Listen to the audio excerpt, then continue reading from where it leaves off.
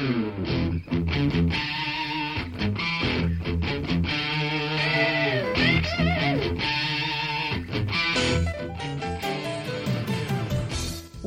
to Thriving Entrepreneur with your host, Steve Kidd, third-generation minister and 30-year business coach. Listen in as amazing, world-changing authors, speakers, and coaches share their struggles and victories. And hear from best-selling authors' insight into how you too can live your life as a thriving entrepreneur. This is Steve. Welcome to Thriving Entrepreneur. Thanks for being with me here today. I appreciate you so much. I'm so grateful for this time that we get to be together where we can meet on the radio and we can talk about how to thrive. We can thrive in our lives and in our businesses, in all that we do, in spite of all the things that go on. I know we all have them. We can find a way today to thrive. There are so many secrets behind it, and I'm so honored to be able to bring the guests to you to help you learn how you can thrive, how you can succeed, how you can be exceedingly abundantly above all that you could ask or even think, to live thriving and truly free. I really want that for you, and I'm so excited for this chance to get together today while we talk about the story to scale your dreams, to help you be able to live the life that you intended to live, to be able to scale up your business in a way that makes you feel effective and powerful, to live thriving and truly free, to really truly exceed all of your own personal expectations, as well as meet the needs of the people that you were meant to serve. Today we want to look at how do we scale our dreams? How do we make the business that we have scale up and be even more than what it was? How do we make a strategy that isn't just based off of hope, isn't just a wish, but is really truly scaled up, is really truly taken to that next level, and is designed on purpose for us to thrive? How do we create a brand that tells the story of who we are? What is the story that scales your dream? You know, most of marketing really is all about the story. It's all about who can tell a story that appeals to the client so that they then want that product, good, or services. What is your story? And is your story helping you scale, or is your story helping you confuse people? Make people wonder, what exactly is it that that person does? What is your story to scale? What is the thing that you can tell people that helps them get to their next level in life, and in doing helps you thrive? We're here today to meet with three amazing guests and to talk about the story to scale your dreams, to talk about hope not being a business strategy, to talk about your brand, your story, scaling your business, and all of those things that you need to do so that you can live every day of your life as a thriving entrepreneur. We've got three great, amazing guests for you today, and we're going to jump right into them right now. Join me in welcoming Chuck Nabush. Hey, Chuck, how you doing today? Doing well, Steve. How are you? I'm doing great, thanks. We want to talk about your book, Hope is Not a Business Strategy, which is a name I love, by the way. Great book title. But tell us a little bit about your background and a little bit about you before we jump into the book. Oh, I don't know. I spent 7 years active duty in the U.S. Army and did a couple of years in the National Guard before going to my previous employer, where I'd worked for 28 years, all in operations. We started in computer programming, worked in materials, logistics, project management, quality, as well as on the production floor, and just loved working with anything to do with operations from any perspective. Retired about 4 years ago, and in the last year decided to write a book about how we can go ahead and apply the knowledge of corporate America to small businesses, primarily to people who are so busy working in their business, they don't have time to work on their business. And so sometimes you need to kind of step back and say, a little bit of planning here can go ahead and prevent a whole lot of problems there. Oh, that is so true. Now, the name Hope is not a business strategy, how to take control of your business so it won't take control of you. Um, it just sounds like there's a fun story behind somebody who their business strategy was hope. Is there a story behind that? And if so, can you tell us? Well, when I was working for my previous employer, every year we'd have an annual operating plan time come up. It come up in the fall. Our fiscal year was 1st of May, April 30th, 1st of May, until the next year. But we'd go ahead and start planning in September, October, that type of thing. And it was always a stressful time. Nobody liked to go ahead and put down, hey, what are we going to be doing in 6 months, much less going to be doing in 18 months? What's your productivity? What's your head count going to be? And, I was over the production. And so I would go ahead and bring in my direct reports and we talk about what projects we could do. And they'd be like, well, I just don't know. I said, well, we can't go into this and just say, we're going to go ahead and hope to go ahead and hit performance numbers that are given to us. We need to actively decide what those numbers are going to be. So everyone I worked with knew that I would say hope is not a business strategy. Hope is not a strategy. Hope is not a plan. And because they knew that, hope was just not the way to go ahead and go about it, because hope means you haven't given it any thought. You haven't taken any action. You're not planning on taking any action until after it happens to you. And being reactive in business, especially after what we've experienced in the pandemic, has certainly gone ahead and taught us a lot that we need to go ahead and do a little bit of prior planning. And maybe we will not predict a pandemic, but we might be able to react better and more quickly to it. It's so interesting because when you start talking about corporate America, typically by the time they've gotten to that large, they kind of know their numbers at least a little bit. Our cost for HR is this much, et cetera, et cetera. And yet small businesses often, they don't really even understand just the basics of where the money comes in and where it goes out. And then at the end of the year, they're like, how come I don't have any money? You know what I mean? So how does a small business begin to really start looking at themselves like a big business would? I think you have to start out by doing a little bit of planning as to what do you want to do? Who are your customers? What are your values? What is your mission? What is your vision? I know, all of corporate America says mission, vision, values. And then they go ahead and some companies just go ahead and plaster something up on the wall and everybody's supposed to go ahead and look at it and sing kumbaya. But some companies live by theirs. And that's really what you want. You want them to be meaningful. You want them to be not just in times of great growth that you can go ahead and point to it and say, oh, look, people are important or customers are important. But it's in the times of trouble when those values shine through. I know I walked into a small business one day and we all laugh at it. There was somebody had put up a sign that says, if you're here to complain, the complaint day was yesterday. Well, but that sends a message. While it's funny for the employees and might be a great way to relieve a little bit of stress, it also sends a message to customers of what kind of response you're going to go ahead and get. Is that the value you want to portray to your customers, to your suppliers, to your other employees? Because remember, that same value is going to go ahead and be applied from the HR department through all the employees.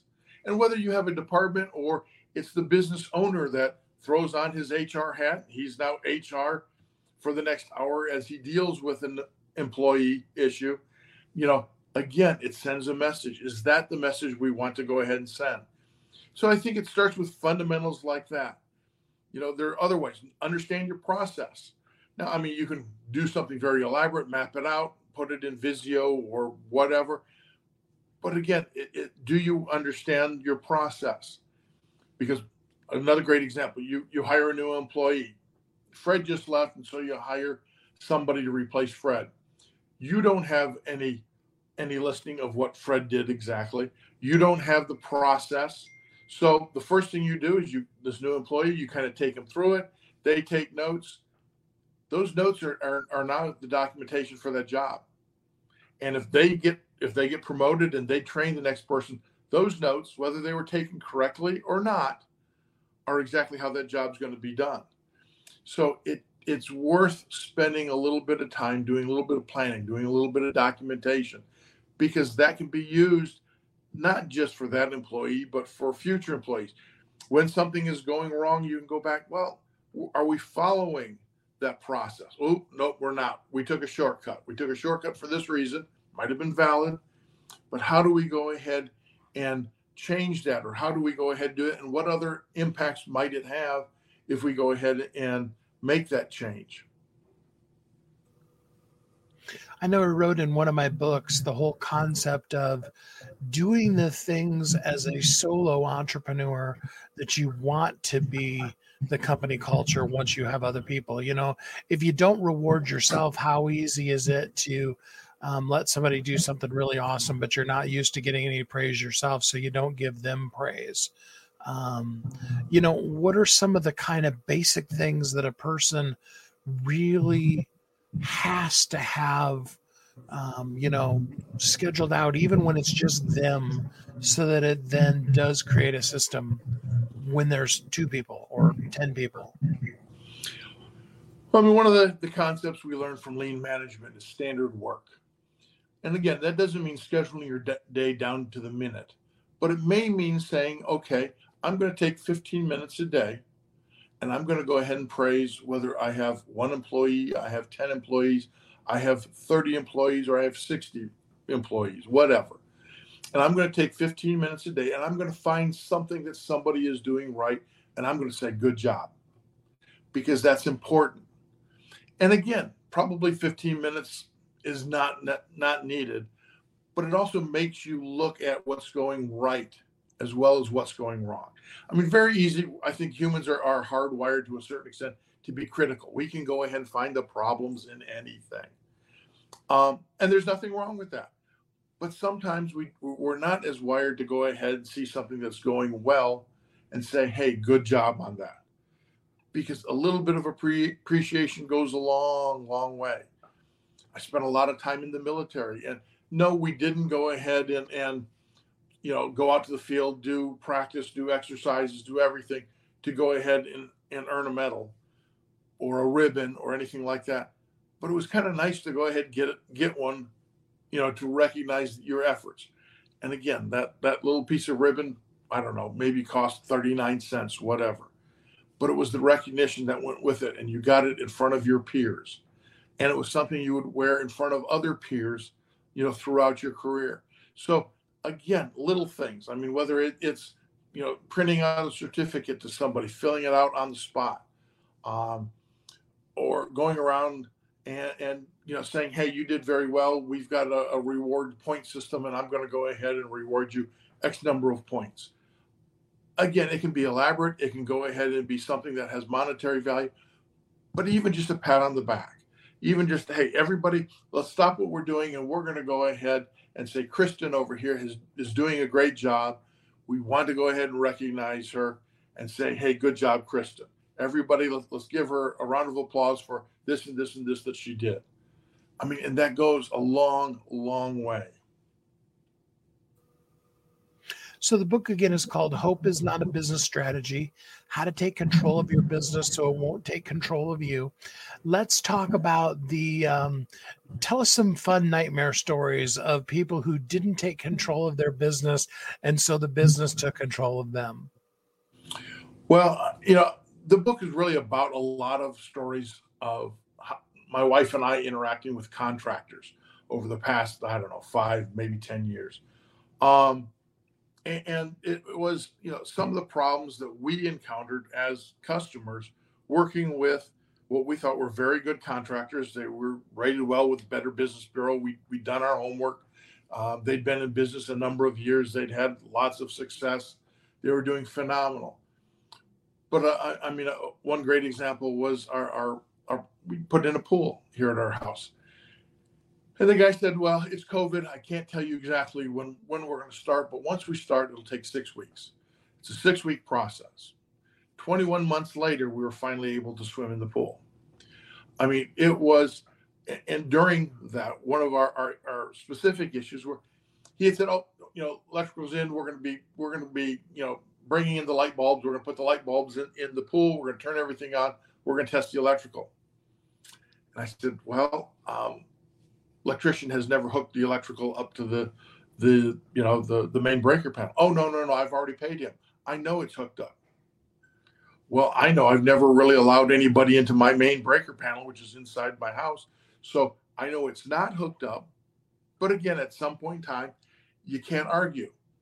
So, from that little lesson, again, another lean principle, going to Gemba, going to where the work happens. Had that contractor come out periodically and checked on the work at the job site, he would have known whether his subcontractor, the electrician, had connected the electricity or not. So when it was time for him to install the lights and make everything work, he would have known whether the filter would turn on, the lights would turn on, because he would have seen what had happened or not. Well, then the contractor was all upset because he'd already paid a subcontractor for work that wasn't done. Is that the subcontractor's fault? Is that the contractor's fault? Certainly not the customer's fault. But yet, because it was happening on our property, right out the back door, we knew what was going on far more than the contractor did. And I'm no contractor. I certainly have no experience in building pools. I have no expertise. But I know, some basics, that the electrical has to be connected up to the breaker panel at some point in time. So what is one tip, one trick that a person could begin to do right now that would help them be able to take control of their business? Again, it all comes back to planning. Think about the plumber. I mean, I have some plumbers who are great friends of mine. I probably have their cell phone number in my phone, but they don't want to take a call at 10 o'clock at night or at midnight or 2 o'clock in the morning, which is, for whatever reason, about the time that your hot water heater explodes, stops working, your toilet backs up, you have a sewer problem, whatever. They've created a process so they don't take every one of those calls. Yes, they have an office phone number. That's great, from 9 to 5, 7 to 5, 8 to 5, whatever it is. But after 5 o'clock, generally for most plumbers, it switches over to an emergency number. And, their ads will say, "Hey, after hours, call this number." And that number goes to an operator someplace who says, "What's your problem? What's your name? What's your phone number? What's your address?" And they pass it on to the plumber or whoever's on call at the plumbing company. And that's the way they work their process, so they don't have to take 100 calls after hours. But it doesn't mean that the customer doesn't get taken care of. So, think about the process. Think about what it is you want to do. Think about what you want to achieve. That plumber obviously did not want to go ahead and have, or it's true of almost all plumbers, they don't want to have the after hours calls. Doesn't mean they don't want your business. Doesn't mean they won't come out and help you take care of whatever problem you have. But they've taken control of their business in order to go ahead and run that and have a quality of life, because they don't mind business hours, but they also go ahead and want to have personal hours. So they've created a way of work-life balance, but they can also, through their process, integrate work into those after-hours emergencies to take care of their customers also. And again, the book is called Hope is Not a Business Strategy, How to Take Control of Your Business So It Won't Take Control of You. The ebook is actually free on Amazon today, so you should go get it. Lots of great things in there to help you with it. And Chuck, if somebody wants to go deeper with you, if they need your help planning and doing those kind of things, how can they get in contact with you? The book has a lot of references. You can go out to my website, 1310.com. That's 13ten.com. They can go ahead and shoot an email to 1310@earthlink.net to go ahead and reach me that way. I'm on LinkedIn under Charles T. Knabush. The book's under C.T. Knabush. We have reference material out on the website. We have templates if you need planning templates. So a lot of good material out there, and we're certainly willing to take a call and see how we can help you further. And if you call Chuck at 10 o'clock at night, it probably won't even go to a service. He'll probably just make you leave a message and talk to you tomorrow. Absolutely. Yeah, again, the book is called Hope is Not a Business Strategy, How to Take Control of Your Business So It Won't Take Control of You. And as Chuck said, it's under the name C.T. Knabush on Amazon. The link is in the chat here for things, and I do strongly encourage you to get it. Thanks so much for spending some time with us here on the show today, Chuck. Thank you, Steve. What is your story? What is your strategy? How are you going to achieve your goals for this next week, this next month, this next quarter, this next year? What is that story? And how are you planning things out? Not just living on hope, but really truly getting it done as you live as a thriving entrepreneur. We're going to take our first commercial break, and then we'll be right back here on Thriving Entrepreneur.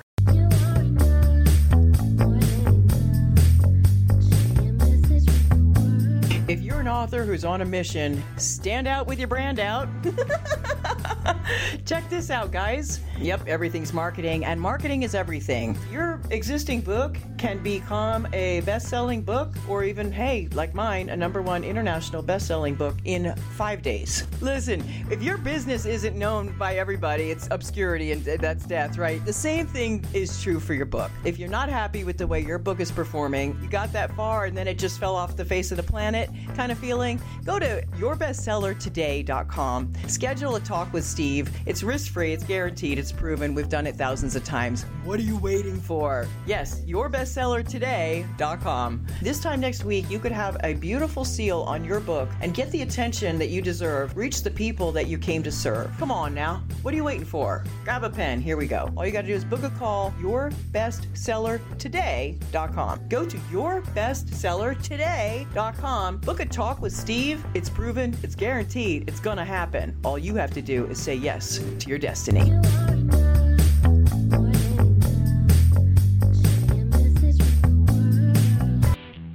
Welcome back to Thriving Entrepreneur. This is Steve. Welcome back. Thanks for listening to Thriving Entrepreneur today as we talk about the story to scale your dreams. In the first segment, we were talking about the whole concept of having a strategy, not just a hope, a want, a wish, or a dream, but having truly a strategy and putting with that the story that's going to scale your dreams. So now we want to talk very specifically about scaling your dreams. What are the things you dream of, and how can you scale them up to even greater heights? With that said, let's jump into our next guest. Join me in welcoming Jim Padilla. Hey, Jim, how you doing today? I am doing fantastic. Thanks for having me here, Steve. Absolutely. Tell us a little bit about yourself and how you show up in the world.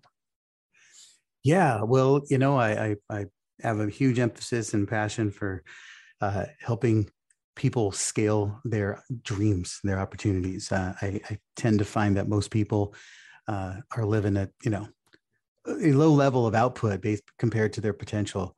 And usually they just haven't been motivated enough, and then oftentimes don't have enough of a plan on what they would even do to live into that full potential. So I see people as typically greater than they see themselves. And I do all I can to help them see it too. So, up-leveling, being the best you can be, generating more with your company that you really love. Is there a secret behind, just getting by and really succeeding at what you do? I think there's a switch that happens in all of us. And unfortunately, it's too many times we have to turn it on ourselves. There are certain circumstances that can turn it on, but everybody hits that switch at a different place where you start recognizing that it's really not about you, right? Our life that we have, the gifts we were given, the things that we do are most beneficial and optimal when they're actually on purpose and on display for other people. And I had kind of tales of two lives myself. I grew up in a pretty hard knocks environment, in an abusive environment. I was in foster care as a teenager and on the streets and in gangs and then in jail by 19. And I spent most of my time worrying about me. And I learned how to read the room and learn how to influence people in my direction, primarily just so they wouldn't see me as a threat. But everything I was doing was mostly to keep me alive. And I carried that on into my 40s, and I made a lot of money, but primarily to take care of me. And it wasn't until I had some big losses and struggles that and 2008 was a big piece of that, where I finally recognized that there has to be another way to utilize my skills and use them to serve other people, so that it actually left me feeling good. Because no matter how much I made and what I did, there was no fulfillment, because it was all about, I knew, to even, intentionally, I knew I was doing this. I just didn't know how to turn it off or how to do it a different way.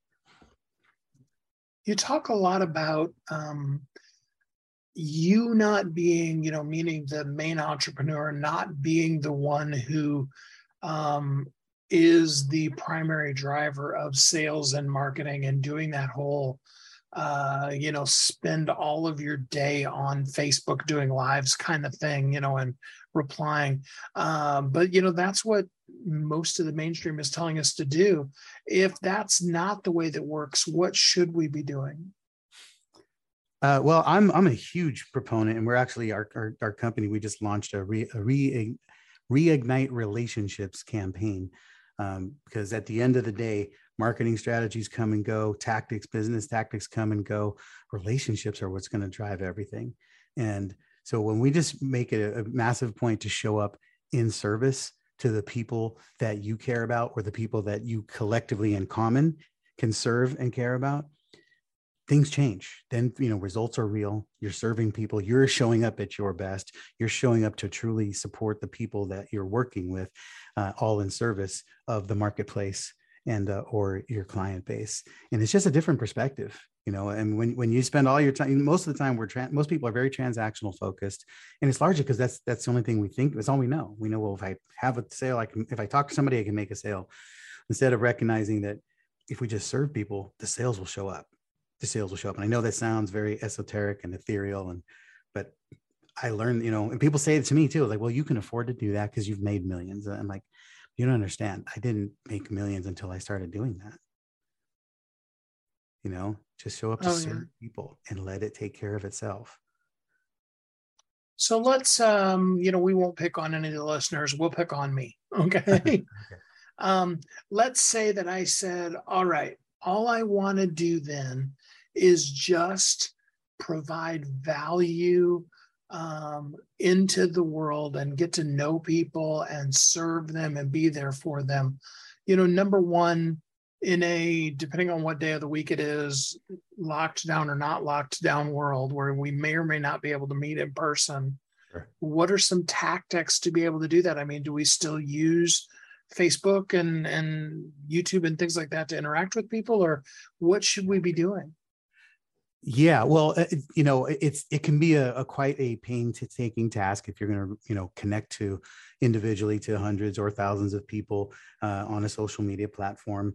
And of course, the daily grind, that stuff does need to get done, but it needs to start with, if you really know who your ideal audience is, and I mean intimately, what's the problem that you truly solve for them, as opposed to the product that you sell. And those are two different things, right? We mostly show up trying to sell our product.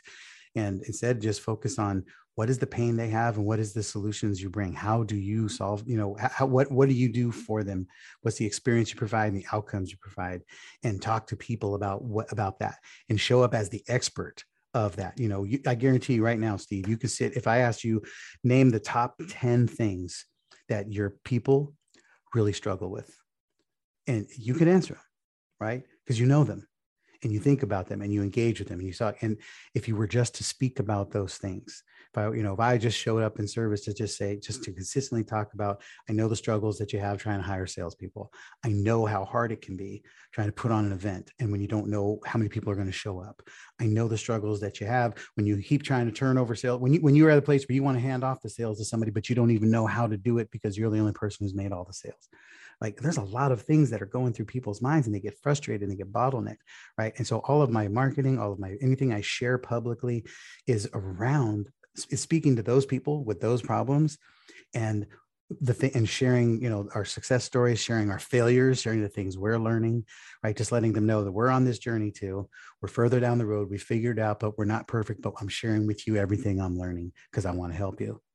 And then when you put these messages out, treating the marketplace as if they are the person that you're serving, they start responding with questions or comments, both on the good side and on the bad side. And all that gives you the opportunities to start engaging them, right? As opposed to just start reaching out to people, start sharing messages that are relevant and of value, that challenge people to think in a different way.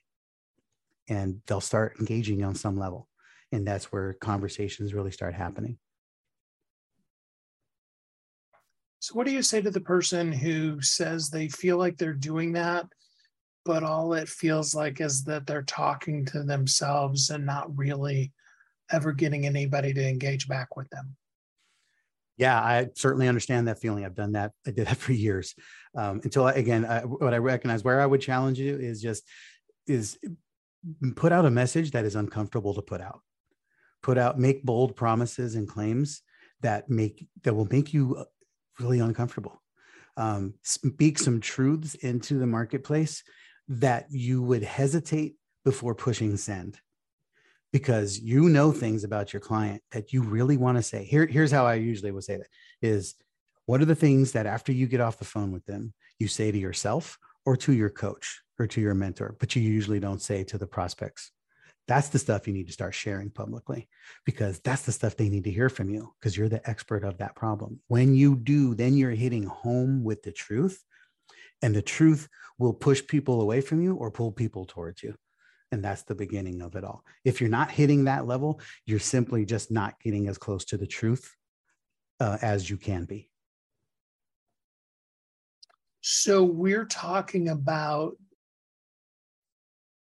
hard-hitting information and answers to questions people are afraid to ask and those kind of things, not about bold promises about, I'm going to make you millions or those kind of things. Is that correct? Yeah. I mean, you can say that stuff, but it falls on deaf ears because people can't relate to it. They're like, what are you going to do that for me? It's like, that needs to be an answer to a problem that's being discussed.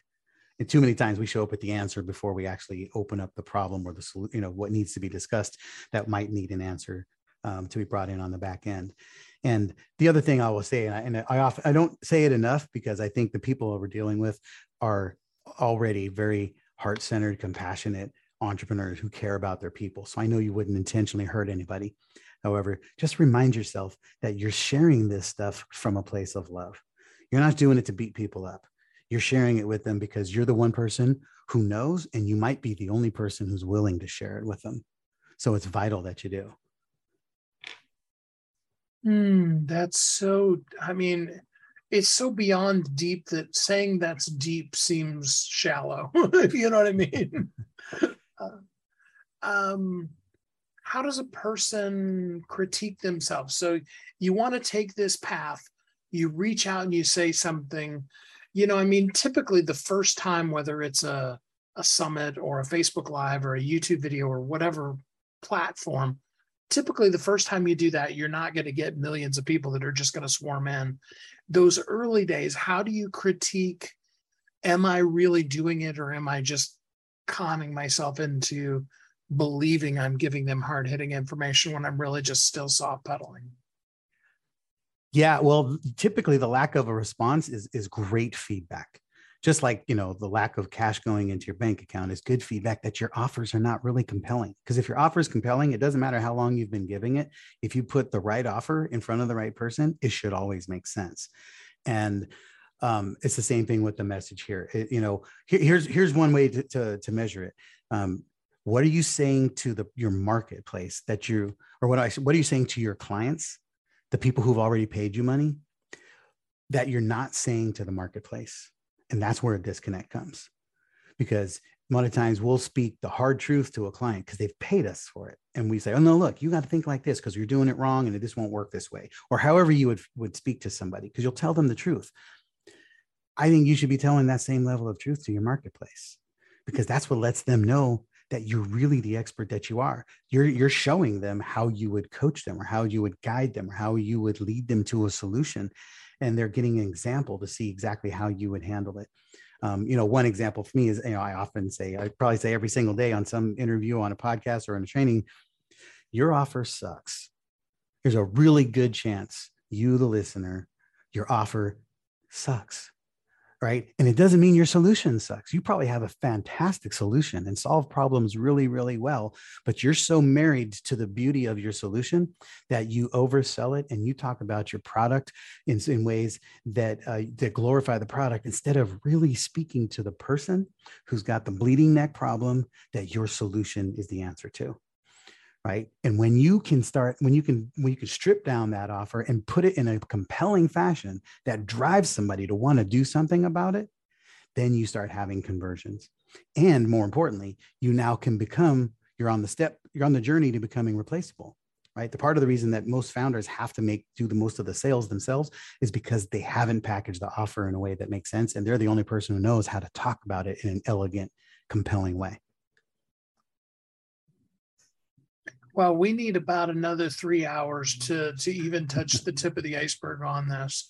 So let's talk about that. I'm sure this is something you teach. Right. What kind of people do you prefer to work with? Let's start there. Yeah, well, we work with scaling entrepreneurs. We have two different levels of entrepreneurs. Typically, those are at the six figures to $500,000 that are scaling to $1 million, looking to double their business. And then we work with a lot of people that are scaling towards an exit, 7, 8, 9-figure clients that are at the place where they have a destination, some place they have to go. The thing that they all have in common is a hunger for the mountaintop. You already know that you have something big you're striving for, and you're just at a place where you are bandwidth locked and you can't get beyond yourself because you got to improve the sales process. You're ready to grow, maybe hire salespeople, sales team, and you need a way to do this more effectively. Because if you just hire salespeople without a great offer and without a great sales system, they're not going to become very great salespeople, right? So those are the people that we serve the best. And if a person wants to work with you, how can they work with you? The best thing to do is go to my personal website, jimp360.com, JIMP360.com. And you'll find all my social medias. You'll find videos. You find my podcast, books, ways to hire us, ways to work for us. All there is, around us, and our latest promotions, all at one spot. At jimp360.com. When you get there, if you click on the contact button, it'll get all the different ways that you can connect with me directly. And I want to encourage you to shoot me a text message. Give me your name, your email. Tell me what you came from the podcast here with Steve, and I'll happily share with you some resources around building a system that we call it our anti-closer sales system, because if you put a system in place that eliminates the need for you to hire closers, and you can just hire good people who can follow a great system and make sales for you. I love that. And give us that link one more time. It's jimp360.com. Well, Jim, thanks so much for spending some time with us here on the show today. I appreciate the opportunity, and I wish everybody the best of luck in these tough times. Just be really clear and compelling and let people know that you're really there for them and change some lives and make some money. What is your plan to scale your company, to scale the dreams that you've created and are now bringing out in the world? And what is the story that's going to help you get there? How are you going to scale? What are you going to do? And what are you going to tell the world about it and the people that work for you about it as you scale your dreams? We're going to take another quick commercial break, and then we'll be right back here on Thriving Entrepreneur. Don't go away.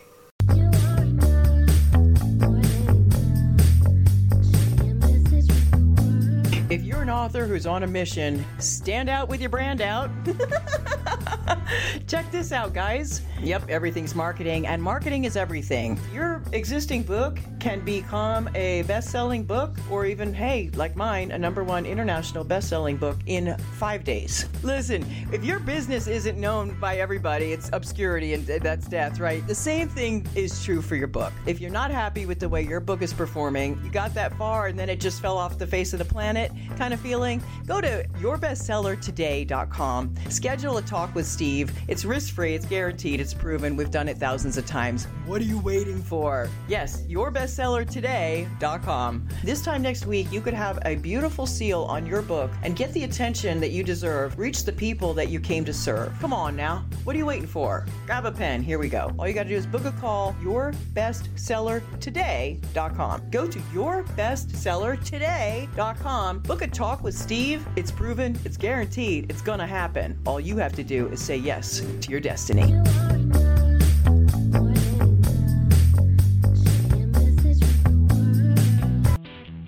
Welcome back to Thriving Entrepreneur. This is Steve. Welcome back. Thanks for listening to Thriving Entrepreneur today. So let's jump into our story now. We've been talking about scaling our dreams and about the strategy, and I've been teasing you the whole time about the story that's going to scale these dreams. So now let's talk about welding, wielding, crafting, creating that story, and using it to scale our dreams. Let's jump into our next guest. Join me in welcoming David Salinas. How you doing today, David? I'm doing really well, Steve. Thanks for asking. Absolutely. So tell us a little bit about you and how you show up in the world.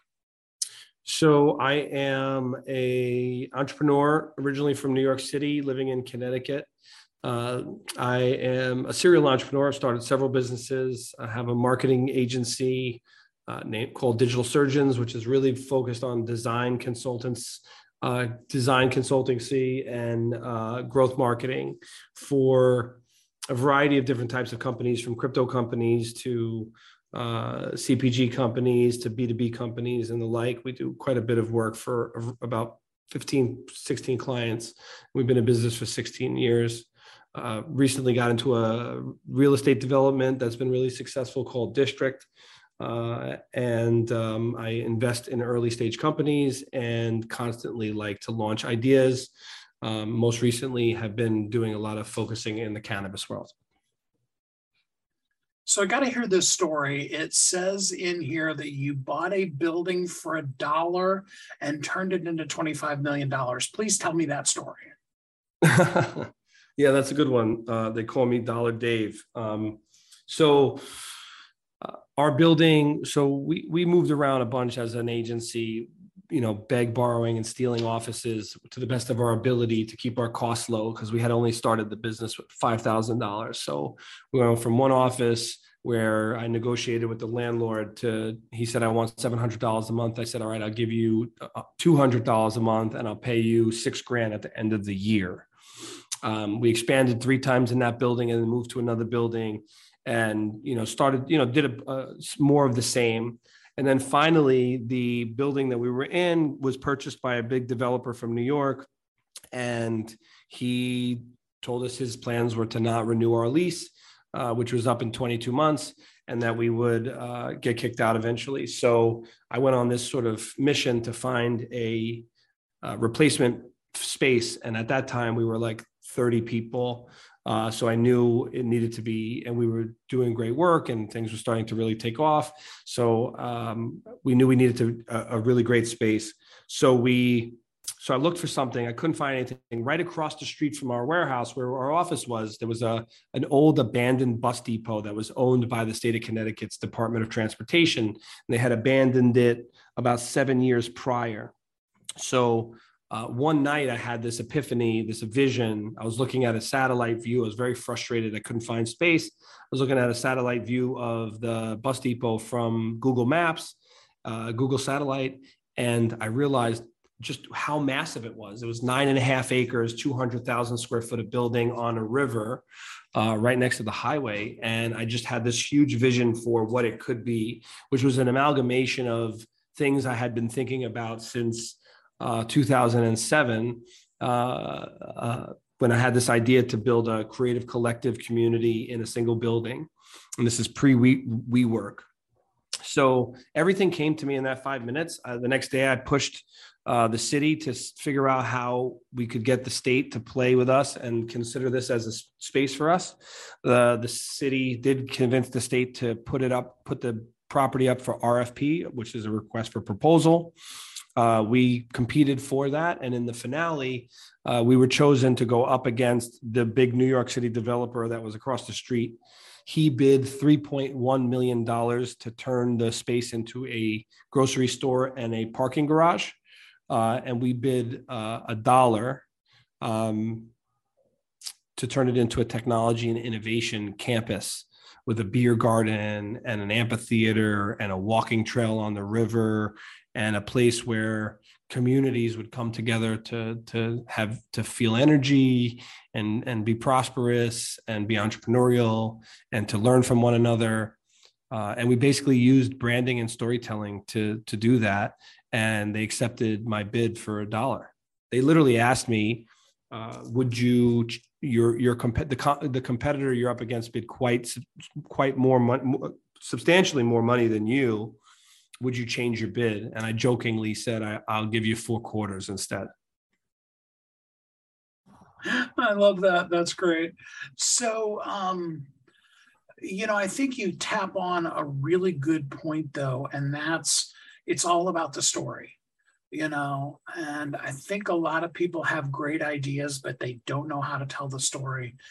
What's kind of step one in really taking this big idea that you've got and creating a compelling story for it?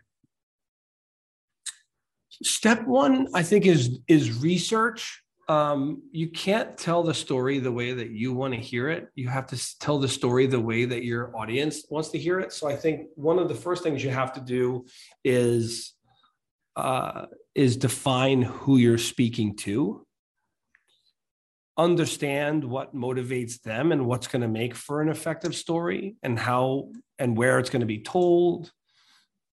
And I think that's the reason why we were more effective. I had spent the better half of a decade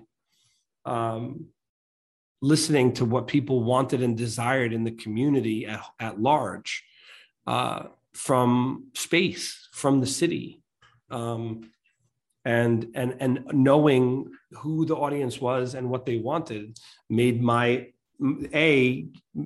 vision that much closer to the reality of what they wanted, but also it showed me how to ring the bell, to ring those people's bells, to keep them entertained, engaged with what we had to say, and give them reason to believe. Great way of putting it, a reason to believe. So, what would you say? You're a startup advisor, you're, kind of even a startup whisperer, if you will. What would you say is the biggest thing that people are missing? Is it that knowing who they are, or is it knowing the people, or is there a key to really finding that thing for you that a person needs?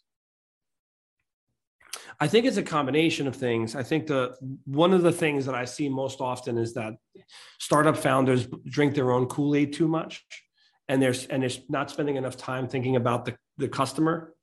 Being customer obsessed is something that I constantly focus on in every business I advise, every business I invest in, every business that I run or launch.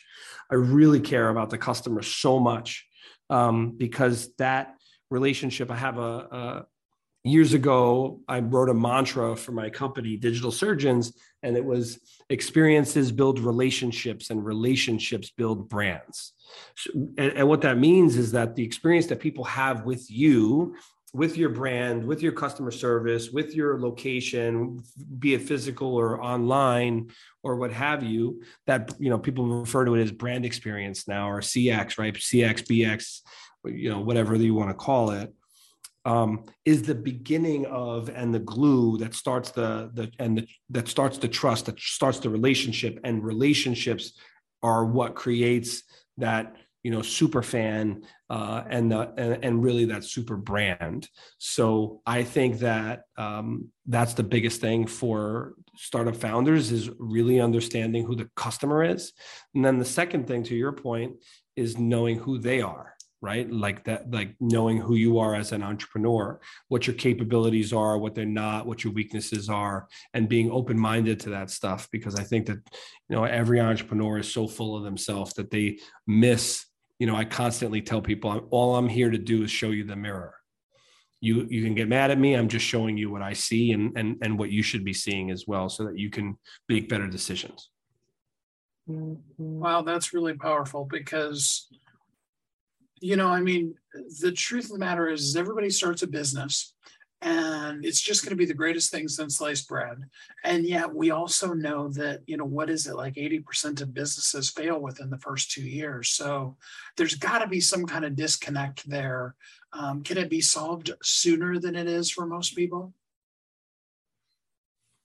Yeah, I think that there's back to self-awareness, right? If you know what you're capable of, like Pete's my business partner, Pete Senna, when Pete and I set out to start Digital Surgeons, we had $5,000 between us. Just to give you a sense, company 16 years old, and it does 8 figures a year in revenue now. We have 55 people that work for us and with us, and we work with some, we literally work with Fortune 50, so Fortune 20 companies in some cases. When he and I started the business, it was very simple. I was a strategist that understood and had a very keen intuition for business and marketing and people. And I was a really, really, really good business developer. I understood the mechanics of business development. He was a tradesman, a craftsman. He could design at a level of polish that would be considered world class. He was a coder. He was a technologist. He could figure out anything technical. In a sense, I used to joke around and say, I sell it, you smell it. And that yin and yang, which is so prevalent today, like it's so obvious today, really made us successful. I think that it was very clear. I knew who I was. He knew who he was. And then from there, we were always on a quest to be better and to get better, both as individuals, both as an organization, and both as a partnership. And those are very different things that I just mentioned. I think that knowing who you are, seeking, and if you can't figure it out, asking questions, always seeking feedback, so that you can get the gift of feedback and therefore get better, I think is critical. So you mentioned that you've worked with Fortune 50, even Fortune 20 companies. And then, I see in your bio that you've worked with people up to and including even Lady Gaga and stuff like that. It's got to be a little intimidating for somebody listening, but what kind of companies do you work with? So typically we work with venture funded startups. I mean, we're definitely not, the only way we're working with companies that don't have the budgets to work with us is if we're taking an investment in those companies, and which we do quite a bit of. But there has to be some split of cash and equity in the game. The companies that and to be honest with you, it's the startup companies that are the funnest ones to work on, right? When we're building something from scratch. For our latest one was Hue, HUUE.co. It's a technology platform in the cannabis space, and specifically in the inhalant space. That company came to us and they were just getting started, and we were able to help them raise money. I personally joined the board. I helped raise over $1 million for the business. We built the brand, we named the company, we did so much work to get them to life. And my team smiled every day working on it because it's ground floor, right? It's that 0 to 1 that gets a lot of people excited. 0 to 1 being a great book that Peter Thiel wrote. I think that's who we work with. We like to work with mavericks. We like to work with innovation-focused people that want to get stuff done, that have audacity. We will forego a lot of our qualifiers for business if there are other check boxes that we get to see checked, right? is this going to be award-winning work? Is this going to be fun? Are we working with great people? Are we going to make some history? Are we going to get some PR from this? Is this going to make us famous? Is this going to make everybody famous? There's more to meets the eye than the traditional, budget, authority, needs, and timing, or my 4 Ps qualifying framework. We definitely want to work with great people first. So somebody thinks that they've got the right stuff to be able to get to work with you. How would they get in contact with you? Easy. I mean, LinkedIn. I'm David Salinas on LinkedIn, Instagram. I Grow Brands. Same thing for Twitter and TikTok. At I Grow Brands. You can chase me down on any of my websites, but my big one being Digital Surgeons, and just fill out the contact form and mention me by name, and the contacts will always get to me. Those are a handful of ways to get to me. I'm pretty easy to reach. I'm very active. Well, I love it. David, thanks so much for spending some quality time with us here on the show today. Oh, my pleasure. Thank you so much, Steve, for having me and for wanting to introduce me to your audience. I appreciate the questions. What is your story? What is the story that you tell? Have you created a strong, solid brand with a great story that tells who you are, what your company does in this world, how you can make the difference in this world, that difference that only you can make? What is your story? How do you show it to the world? How does it shine out so that the world is a better place because you share your story with it? And in so doing, how does it meet the needs of the people you're meant to serve? And how does it help you scale that thing you're meant to do in this world? You see, here's what I know. I know you are uniquely brilliant. You were created for a purpose, and the world does need you. And as you develop the story of you, the story of your company, the story of your life, as you begin to build that brand, you put the strategy around what you want to do. You add the story and the strategy to your dreams, and then scale those dreams to the lofty high heights that they were always meant for, that they were given to you for, so that you make an impact.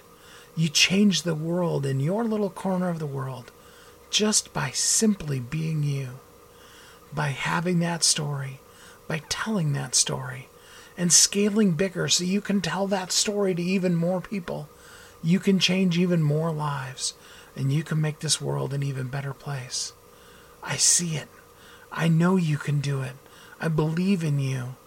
I know you have part of your story, and I encourage you to reach out, to do even more with what you've done so far, to scale up bigger, brighter, bolder, to move stronger, harder, and faster, and do the things that only you can do, and maximize while it's called today, so that you find yourself looking around and seeing just how blessed you are, how much you thrive, and how you are indeed truly free.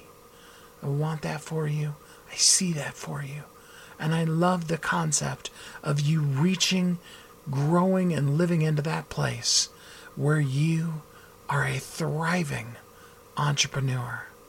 That's so exciting. I look forward to hearing all about it. Until we're together next time, I hope that you have an amazing day, an amazing week, that you feel happy and blessed, and that you live as a thriving entrepreneur. Thanks for listening to Thriving Entrepreneur today. If you want to get your question answered, send an email to questions@wehelpyouthrive.com. We look forward to you joining us again next time.